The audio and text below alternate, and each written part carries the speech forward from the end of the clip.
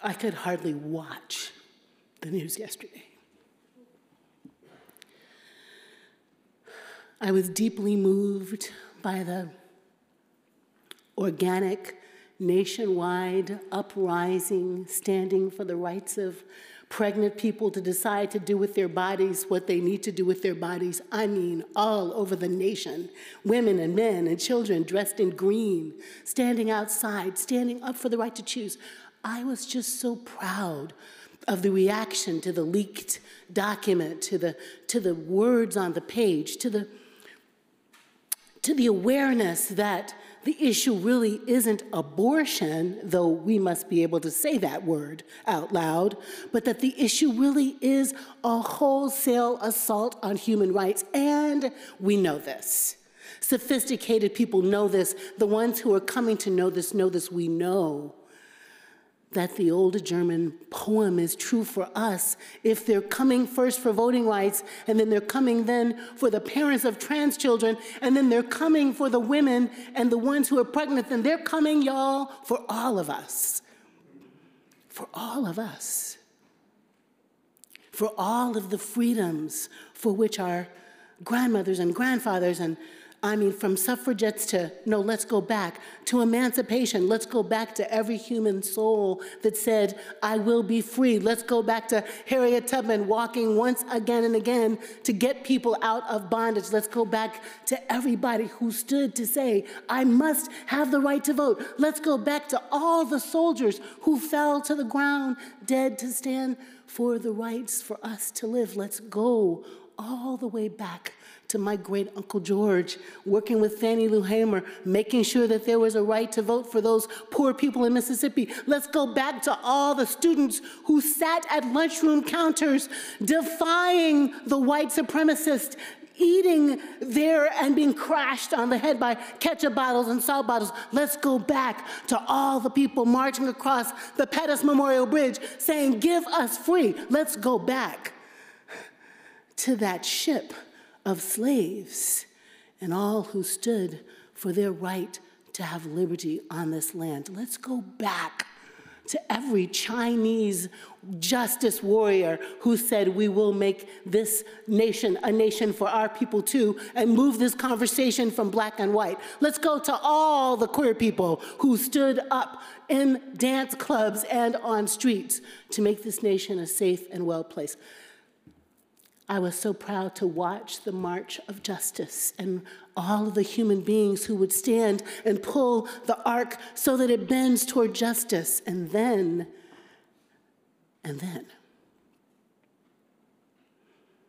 there's what your eyes cannot stand to see one more time. Only that they're black is he hunting the people in that neighborhood in Buffalo. And that this home place, land of the free, home of the brave, cannot connect the dots between slave patrols and the right to bear arms so that the white supremacists can easily shop and shoot and kill.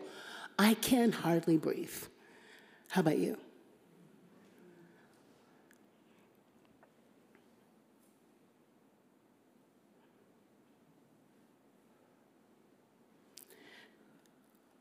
What does it mean when John's vision, his apocalypse, says, I see a new heaven and a new earth, because the old one has passed away. I see a time where there's no more crying and no more mourning.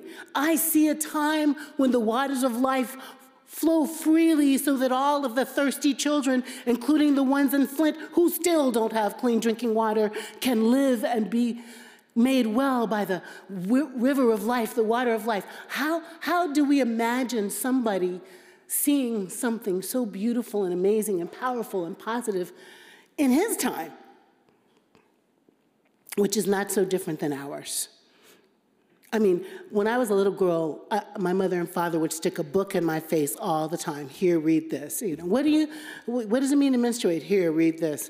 You know, why are people crazy? Here, read this. Why is there racism in the world? Girl, read this. Is there really a God? Read this. And then I'd read it, cover to cover. And you get to Revelation and you're like, what in the hell, Mom and Dad? What does it, right? What is this talking about? What is with the beast? What is with the sea? What is with the sea monster? I mean, the vision in John's apocalypse, which really just means to reveal, to pull back, to take away the veil, happens in a context in which he's describing not only the future, but the present tense events happening in his time. Turmoil, heartbreak, war, famine, oppression, power-wielding, power-grabbing people making the masses broke, destitute, class wars. The beast is Babylon. The beast is Rome. The beast is the United States of America. Did I say that? The beast is capitalism run amok. The beast is any nation state that occupies any other nation state and kills its journalists and would disrupt the funeral with batons and bullets. John's vision of God everywhere, making light everywhere. God so present to all the people, they don't even need temples or synagogues or mosques because God takes up residence in each of them. Like this synagogue made a mishkan for us, a tabernacle for us. God tabernacles in the people so profoundly that religion, that's what John was writing about. The Beetle John. Just wanted you to stay with me on the Johns. Imagine there's no country, right? It isn't hard to do. Imagining a time where borders don't matter, where ethnicity doesn't matter, where gender and sexuality doesn't matter, not because it doesn't matter or doesn't exist, but because it isn't a border or a boundary to keep us apart from one another. This is what he saw. This is what he's dreaming of. And guys, we don't see it. Not yet, not nearly enough. Oh no, we the church don't see our calling, vocation to be the temple of the holy, the residence of the holy, the place where God takes up residence and lives in us so profoundly that we change the world. We're just not ambitious enough. We're just not. And I want to be honest with you, sometimes I can't see it. God, I'm a professional seer of things. I get paid to see, and sometimes I can't. It's just too distracting. It's just too hard. It's just too much. It's too painful. You can't take it. And your head is bowed, and your tears are flowing. It's really super hard to see a healed world through blurry, red, itchy, teary, heartbroken eyes. But on a good day, I remember that when I was a little girl and Mom and Dad were throwing books at me, I had a vision, a dream, that I would dream almost every year on target. Right around the time The Wizard of Oz would come on, I would dream this dream.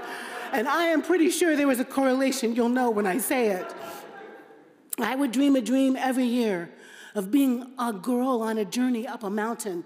And I'd walk around and around and around the mountain, through summer, through spring, through winter, through fall, verdant trees. I could smell, I could feel the changing of color, the transformation. I'd walk around and around and around until I got to the top. And when I got to the top, there would be a mountain lion.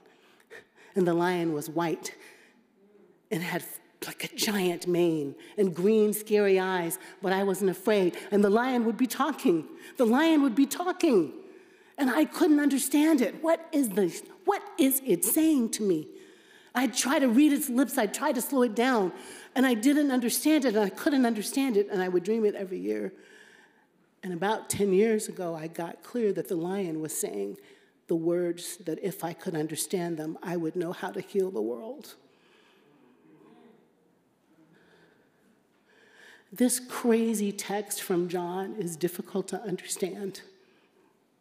And his vision is difficult to see. But his core message, y'all, is we are the ones that God is waiting for to get busy healing the world. She can't do it without us. If she could, she would have by now. She needs children and teenagers and mommies and daddies, old people and young people, queer people and straight people, black and white people, Asian, indigenous, and Latinx people to get in line for the movement of love and justice, to be willing to open up our hearts and our minds and let God inhabit us fully, pushing out selfishness, pushing out fear, dismantling the isms that we think define us, and being one human family healing the world. The world, the creation, Paul says, is waiting like a woman in childbirth for the children of God to reveal themselves. Come on, y'all. We've got to show up and show off and stand up and be seen as holy people filled with power to make a difference in this world. How dare we send thoughts and prayers one more time to the families of dead people without doing something about it? And don't say we can't. When is the day that we will all walk out of our jobs and be on strike till America acts like the reign of God? That's what I'm dreaming about. I'm dreaming about connecting the dots, not having oppression Olympics and saying, until you love the women, until you love the queers, until you love the trans, until you love all of those alphabets in the Asian community, because they're not one thing, until you love the black man standing on the corner who should be able to live and be black and not be under threat, until you love even the white people who need to be loved into healing. We are not going to be free. And we are going to stand together across ethnicity and religion. We're going to stand together across class, and we are going to make this world the dream of John of Patmos and the plan of God. Healed, whole, no more pain, no more mourning, no more crying, no more hunger. Enough for everyone to survive and thrive. Come on, middle people. This is our job.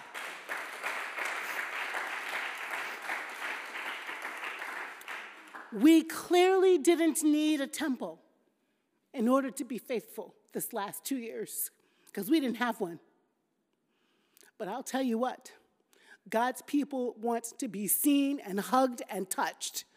They want to feel the choir sing.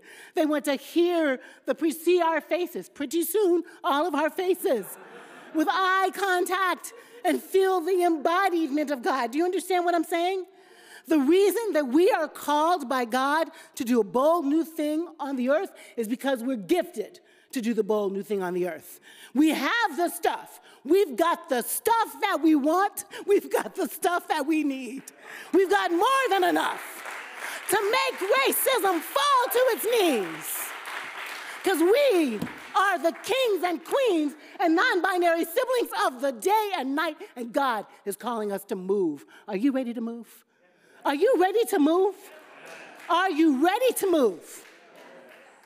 Then let's go and get busy. Amen.